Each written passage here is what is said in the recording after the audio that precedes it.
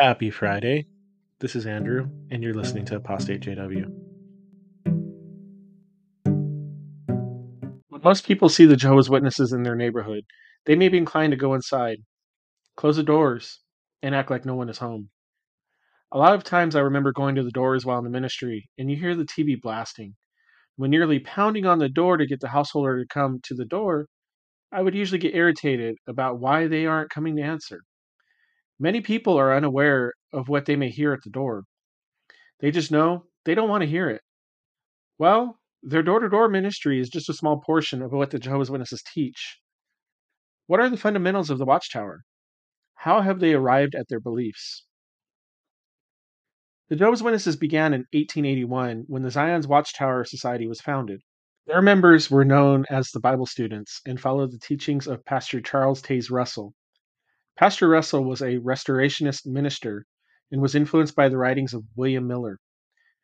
Restorationists are of the belief that Christianity has been or should be restored along the lines of what is known about the apostolic early church, which restorationists see as the search for a purer and more ancient form of the religion.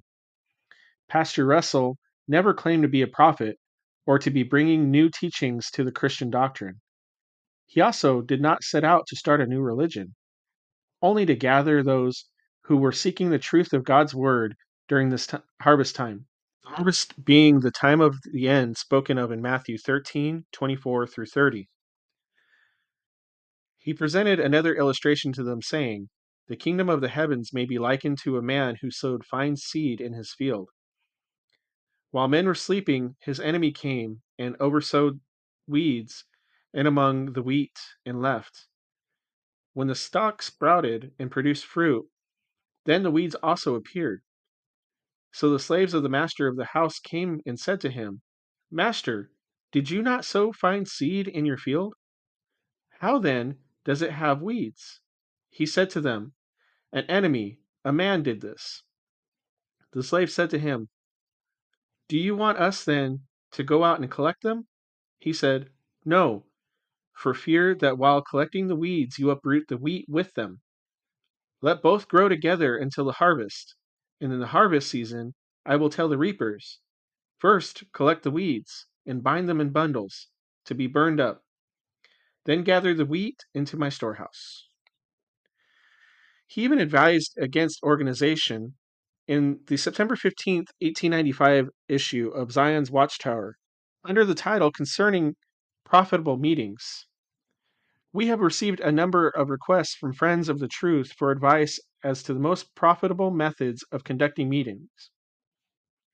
One brother writes, 'A few brethren who have been reading Dawn expressed their willingness to meet somewhere to study in consecutive order, and I asked suggestions for a plan suited to beginners. Pray for us, that we may commence this study in the right way and be the recipients of many blessings. Yours in faith, J.W. McLean.'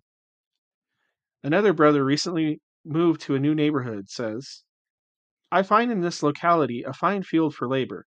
Several here to whom I have given tracts already manifest interest. I have conversed freely with them on Bible subjects, and have their promise to attend meetings at my house. So if you can aid me by suggestions, I will be thankful. I am, dear brother, yours in service of the Master, Joshua L. Green.' Another brother writes, 'We have a number of persons here who wish to assemble themselves together for worship. We would be pleased to have some instructions from you as to how to go about it. I hope you can give us some way which will be satisfactory. Some of us have left the churches and are now free from all profits of men. To speak for myself, I left the Presbyterian Church. Yours in Christ, C. C. Fleming.' Russell's response was, 'Beware of organization. It is wholly unnecessary. The Bible rules will be the only rules you will need. Do not seek to bind others' consciences, and do not permit others to bind yours. Believe and obey, so far as you can understand, God's word today, and so continue growing in grace and knowledge and love day by day.' He also published a book series that is now titled Studies in the Scripture, which also serve as a Bible study aid for many early Bible students. Pastor Russell's teachings differed from most Catholic and Protestant teachings. His view on hell was that 144,000 had been raised to heaven, and that the rest were awaiting in their grave for admission into paradise instead of in hell. He taught that instead of a Trinity, Jesus had received his divine power from God, and that the Holy Spirit was not a person, but God's manifestation of power. According to Pastor Russell, the second coming of Christ happened in 1874, and Christ was ruling from heaven. When World War I broke out in 1914, he interpreted that as the beginning of Armageddon. He believed that God's favor had been restored to the Jews. He conducted a meeting in 1910 with many Jews in attendance. At this meeting, he instructed the Jews not to convert to Christianity, which surprised both Jews and Christians alike. He believed the land that is now Israel belonged to the Jews, and stressed that in 1914 prophetically marked the time when Gentile nations no longer had earthly authority. He said that all Jews were, from that time onward, permitted and guided by God to gather to Palestine and to reclaim the land boldly for themselves. Pastor Russell died on October 31st, 1916. The board of directors oversaw the operations until January 6th, 1917. On January 6th, 1917, Joseph Franklin Rutherford was elected president of the Watchtower Society unopposed. During this vote, the powers of his office were expanded to include executive officer and general manager of the society. 4 months later, 4 of the 7 board members of the society felt that they had wrongly voted to expand the powers of the president, claiming Rutherford had become autocratic. The judge, as Rutherford was often referred to, gained a legal opinion that said that these 4 were never legal board members and had them expelled and escorted off the premises by the police. During his 25 years as president of the society, many of Pastor Russell's teachings had been reversed or even erased from doctrine. Without the knowledge of the board of directors or the editorial staff, Rutherford had The Finished Mystery published in 1917, the supposed 7th and final book in Russell's Study in the Scripture series. This volume gave an interpretation of the Bible books of Ezekiel, Revelation, and the Song of Solomon. It was referred to as the true interpretation of these books, just like other recent releases from the Watchtower Society. It was referred to as being of the Lord and prepared under his guidance. It was later discovered to not be the work of Russell, but instead the work of Clayton J. Woodworth and George H. Fisher, 2 of Russell's associates, and edited by Rutherford. It was during this era that a director of the congregation was instituted. In 1920, the direction was given for all members to report field service time to the organization. In 1922, an emphasis was put on the ministry at a convention in Cedar Point, Ohio, when the announcement was made to advertise, advertise, advertise the King and his kingdom. A member stated, that celebrated day was the real beginning of the kingdom advertising campaign that today has encircled the earth. During his term as president, Rutherford announced that Abraham and Isaac would be resurrected in 1925, marking the beginning of Christ's earthly reign. In 1931, at a convention in Columbus, Ohio, the Bible students finally became the Jehovah's Witnesses, based on Isaiah 43:10. You are my witnesses, declares Jehovah. Yes, my servant whom I have chosen, so that you may know and have faith in me and understand that I am the same one. Before me, no God was formed, and after me, there has been none. This change was ultimately made to separate the Bible students from other Russellites who had separated over the years. The teaching of saluting the flag being a form of idolatry was instituted and further defined the witnesses as being politically neutral. In 1929, Rutherford believed that Gideon, David, Barak, Samson, Japheth, Joseph, and Samuel would be resurrected to earth in the very near future. He commissioned the building of Bethsarum, or House of the Princes, in San Diego, California, as an earthly home for these princes to return to and have an earthly rule from. Ultimately, Rutherford died in Bethsarum on January 8th, 1942, and the home was subsequently sold, proving the prophecy wrong of these princes' return. Now that we got some of the founding histories out of the way, Let's look at the doctrine. The Jehovah's Witnesses have a firm belief in dates, even though over the years they have had to change their viewpoint on certain dates. One of the big ones for the Witnesses is 1914, when Christ returned invisibly, reestablished God's heavenly kingdom, cast demons out of heaven, and ultimately ushered in the last days. How did the Watchtower arrive at such a random date that just so happens to be within the early days of the Watchtower Society? Let's dive into some of the strange math the Witnesses have. The Witnesses mark 607 BCE as the fall of Jerusalem to the Babylonians. In the appendix of What Does the Bible Really Teach book, the Witnesses cite Revelation 12, 6, and 14.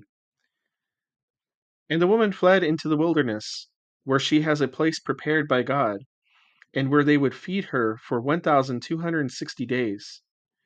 But the two wings of the great eagle were given to the woman, so that she might fly into the wilderness to her place, where she is to be fed for a time and times and half a time away from the face of the serpent.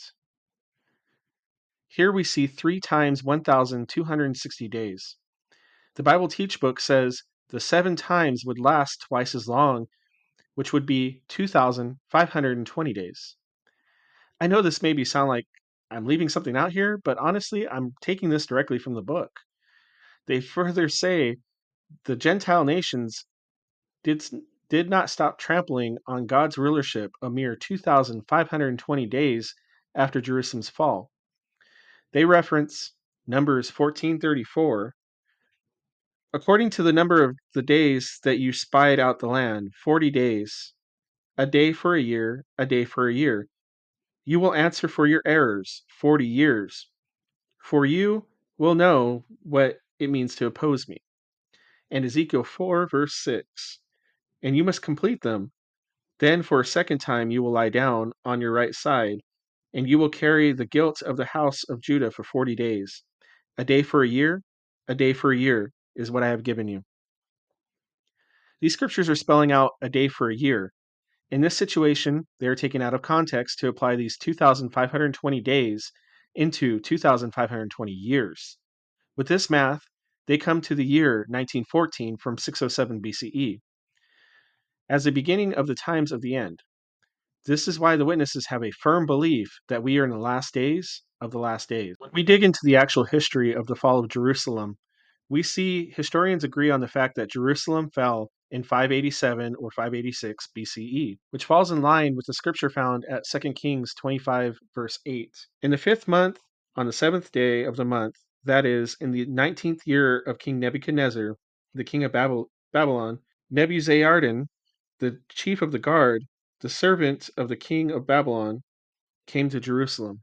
This shows the siege was in the 19th year of Nebuchadnezzar. Nebuchadnezzar began his rule in 605 BCE, when his father, Nabopolassar, died. Simple math would give you an estimate around the years 587 to 586 BCE. Another core doctrine of the Jehovah's Witnesses is that only 144,000 will go to heaven and rule as princes.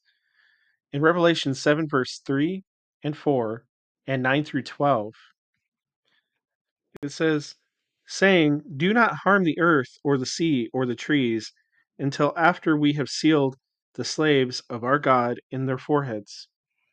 And I heard the number of those who were sealed, 144,000, sealed out of every tribe of the sons of Israel. After this I saw, and look, a great crowd, which no man was able to number, out of all the nations and tribes and peoples and tongues, standing before the throne and before the Lamb, dressed in white robes, and there were palm branches in their hands. And they kept shouting with a loud voice, saying, salvation we owe to our God, who is seated on the throne, and to the Lamb. And all the angels were standing around the throne, and the elders and the 4 living creatures, and they fell face down before the throne and worshiped God, saying, Amen. Let the praise and the glory and the wisdom and the thanksgiving and the honor and the power and the strength be to our God forever and ever. Amen. And Revelation 14, verse 1 and 4 through 5. Then I saw, and look, the Lamb standing on Mount Zion, and with him 144,000 who have his name and the name of his Father written on their foreheads. These are the ones who did not defile themselves with women. In fact, they are virgins.